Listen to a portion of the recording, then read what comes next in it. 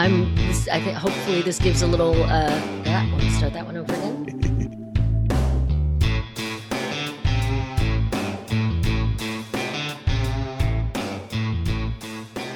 Welcome to People Who Do Things, a podcast about creating and creative people. I'm John H. Matthews. And I'm Laura Buchwald.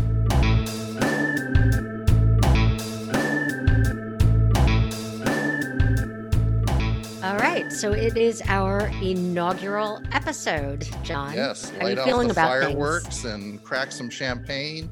Yes. I am tentatively nervous and optimistic at the same time. Excellent. That's Yes. kind of my default. Yes, I try to stay that way. It keeps you fresh. When we first started talking about collaborating, I envisioned it being something in writing. So when you then came up with this idea, or you had this idea and you pitched it to me, I thought it was great, because I've for a long time wanted to do something where an exploration of the creative process, not just for writers like us, but for all creators. And I just like to talk. And you just like to talk. Yeah. And I'm a good listener.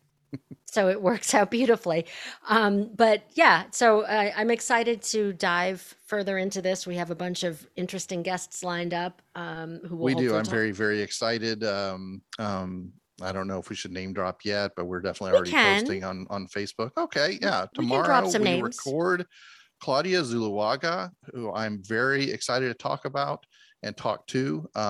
She has an incredible book called Fort Starlight that just it hooked me, and I read so quickly, and I really can't wait to talk to her and see what comes from that. We have Michael McGlone, a comedian, actor, spokesperson, musician, writer. just a general do-it-all. The old cliche about hardest working man in showbiz definitely applies to Michael. And I'm very, very excited to talk to him next week. Next week, yeah. Well, And next we week to us, who knows when it'll be for you. Right, exactly. Let's talk about inspiration. That's a good topic. It's a broad one. Very, very broad, but you know, we're in this thing to talk about creativity, and to be creative, you have to be inspired somehow. So it all works into each other. So it's to talk about inspiration is sort of like that first time sitting down the internet like 30 years ago. It's like, what do I type?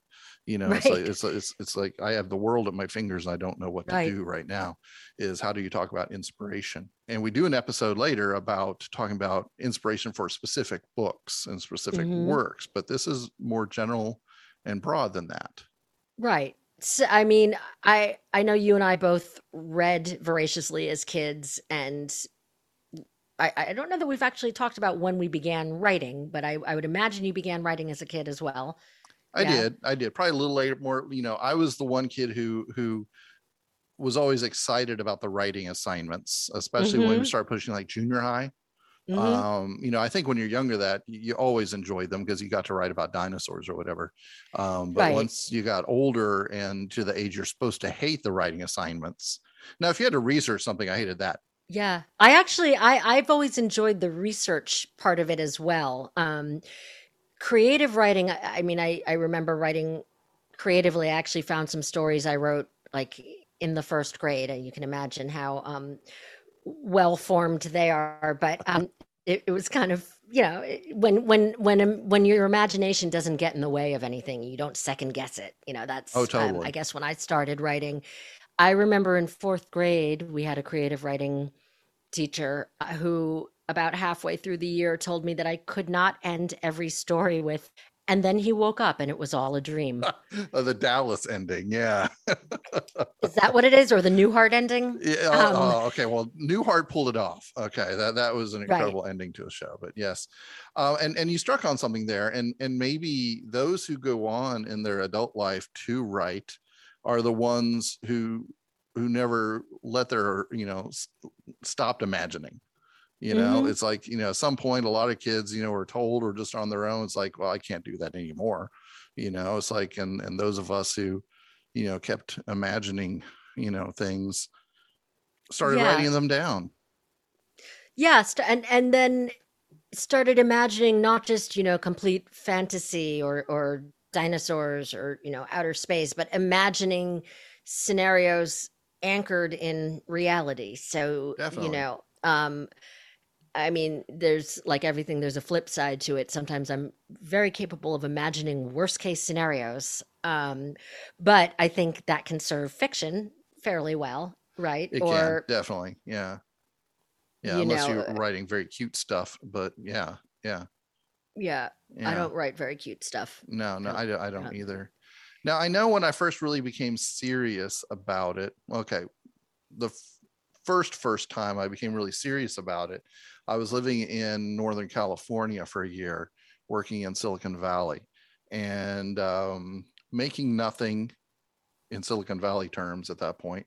Mhm. And all I had was a little convertible, and every dollar went to paying my rent, paying car payment, paying student loans back, everything like that.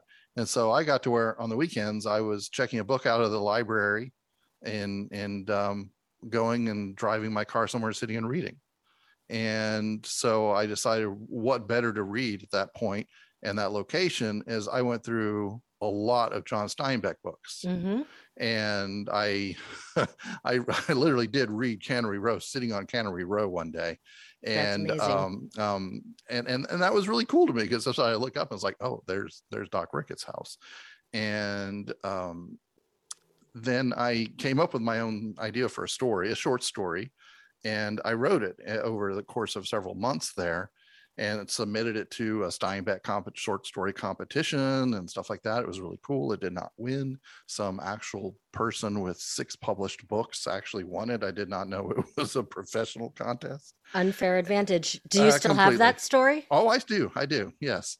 Would you Yes. send it to me? Of course I will. I'm still very proud of it. So, yeah. I don't know if we've ever talked about this, but actually, my fiction writing career kind of began in earnest in Northern California as well. Interesting. That had to have come up that first night that we stayed up too late talking It about probably everything. did, but there was wine involved, so I don't There was remember wine most of it. involved. Yeah. Not copious amounts, but there was wine No, no, involved. just enough. Um, yeah, I was actually living in what year was that for you? 97, 98. That's what I was living. I lived in San Francisco from 96 to 98. I worked at CNET. We were there together. I was We I were was in absolutely there. yeah, I was in first 6 months I was in Redwood Shores, Okay. and then the second 6 months I was in San Jose. Beautiful part of the world. We were right on Haight Street in Broderick. And the day I was going to go in and let them know we were moving back to New York in 2 months, I was told that my department was folding and I was getting 2 months severance. I hadn't been there very long. So I spent my last 2 months in San Francisco running and exploring the city. And that's Perfect. really when I started exploring fiction in Good. earnest, And we're talking about inspiration, and San Francisco, the Bay Area, Northern California is just pure Mhm. inspiration to people who were open to it, to those who have not Absolutely. stopped that part of them. And that's why I started there. It got put away again for a long time, and then I didn't Yeah, start as writing it again. does. But I often revisited that story, and remembered, I remember how much I enjoyed writing this. But now, between Yeah. work and soccer practices for the kid and like that, is how do I find time? And finally I did. That part of the world has a really rich literary tradition as well. I know you and I, when we were coming up with names for our podcast and batting around some of our favorite bookstores things, one of our favorites was City Lights, which is owned by Lawrence Ferlinghetti. Mm-hmm. And it's right off of Jack Kerouac Alley, right in, I guess it would be North Beach area of San Francisco. Sounds right. Yeah.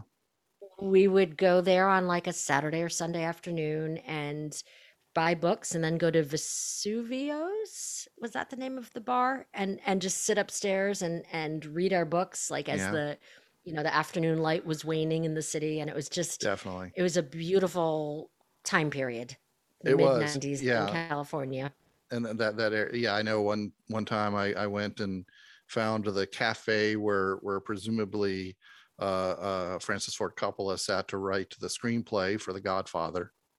Well, and it's interesting. When I lived in Northern California, that was the longest I'd been away from home, living independently. And Yeah. maybe there was something about that that kind of opened up the synapses of inspiration. Yeah. taking in new things. I know we've talked about this. I find it sometimes easier to write away from home, even though I have to get better at writing in my home because this is where I spend most of my time. But these self-imposed writing retreats, or I know you take them as well, right, throughout Hmm. Virginia. I do. I think there's real value and inspiration in that, in dedicated time where you're meant to be writing. There is, and the time is part of it, and the location. I mean, we talk about Northern California, but it's getting away from my suburbia here and out to the Hmm. hills. Even if what I'm writing has nothing to do with that kind of scenery, just Hmm. sitting near big rolling hills, or what they call mountains here, is inspiring to me. Sitting with a view of the ocean, sitting, anything like that, just sort of sparks those juices. Yeah, I also, we've talked about this and we'll talk about it again, reading while you're writing, but we've also talked about watching, some of the great television that's out there right now, or watching movies, or, I see a lot of theater in New York, or I used to. I'm starting to again. And I always get inspired even by the stuff that I don't necessarily take to. I don't, by storytelling that I don't want to call it, I don't want to judge any other piece of creative writing, but things that I don't necessarily take to. I get Right. it. I get inspired to write stories based on stories that I'm seeing or hearing or reading. Right. Right. Yeah. And you get inspired by them, not, to recreate them. Right, but But it some sparks word in a something. TV show, or a song or something can spark Hmm. a totally different story in your head. Yeah, or the mood of a song, or Mm-hmm. the Yeah. or like w- I feel, I know I've said this before as well, but I feel like as fiction writers we file everything away, and a lot of it ends up being fodder for stuff that we write. Mm-hmm. I have a short story that I've been working on and off over the years. It's changed format a bunch, but inspired by a cab ride on a rainy night, looking out the window and seeing somebody I knew vaguely, didn't know very well, and having a split second of, oh God, it's pouring rain. She's trying to hail a cab. Should I give her a ride? And that just kind of, I mean, it's totally different, but that just led to this spark of an idea for a story that I'm Yeah. working on. So one thing in talking about inspiration, we should talk briefly before we shut this down about the arch enemy of inspiration and creativity, and Which that is writer's block. oh God, yeah, Right that. now, Hmm. I have a theory myself, and I Okay. do believe writer's block happens, and I do think some people, they just can sit there and cannot come up with an idea. For myself, at least, I find writer's block to be one of two things, or an excuse for one of two things. One is I've written myself into a corner. Hmm. All right, and I've done this several times, especially with my detective series. Is I arced too quickly, I did something, and all of a sudden it's like, where do I go? And I've sat there and stared at the book for days, weeks, months, thinking I don't know where to go next with this. And that's because I literally put a wall in front of them way too early, and I am resisting the idea of actually rewriting the whole damn thing.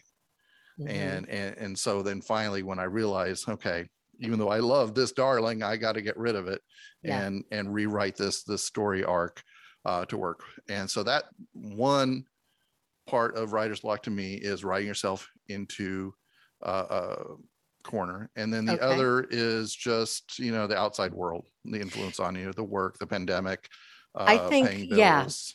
I think that's a big part of it for me is distraction, and Mm-hmm. there is plenty, and that's I don't remember who said that the hardest thing about writing is that nobody else cares if you do it. And Exactly. it's very easy for me to talk myself out of, like, is this valuable to be sitting down and writing fiction with no real end game except finishing the Yeah. story. So I think, yeah, I think writer's block can be a bit of a misnomer. I think the first case that you talk about, it very much is that, because you've written yourself into a corner and Mm-hmm. you've blocked, you're blocked in terms of where to Right. go. Um, And I've gotten I better at avoiding that now because I've actually started outlining. That's great. I Yeah. didn't my first several I books, but my last several I have outlined, and so that avoids that wall. yeah, I'm a big proponent of outlining once you get to a certain point in a Yes. story. I think you need to kind of let it flow at first, so you know what it is you're outlining.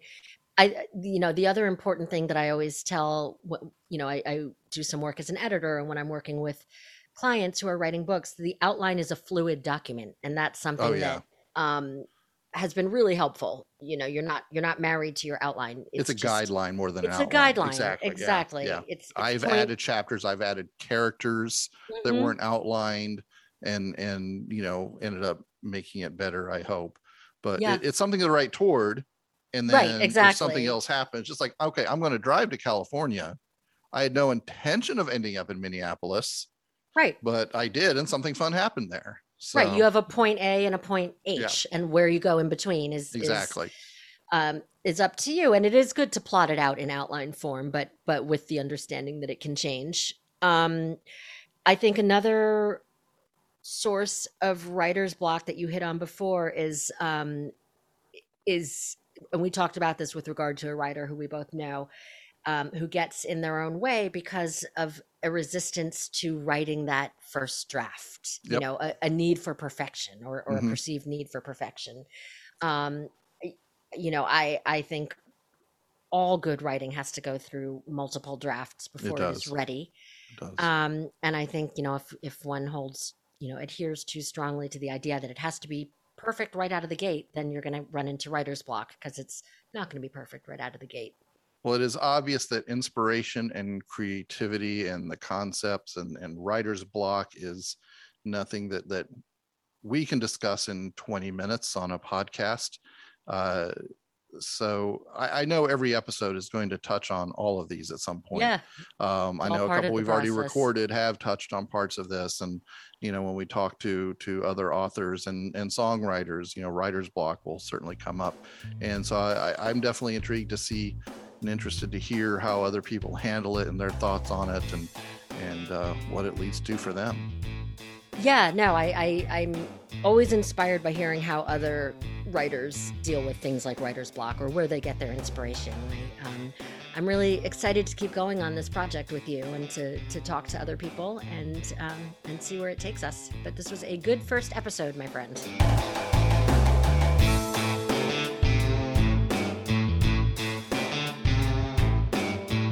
This has been People Who Do Things with John H. Matthews And Laura Buchwald. Thanks for listening.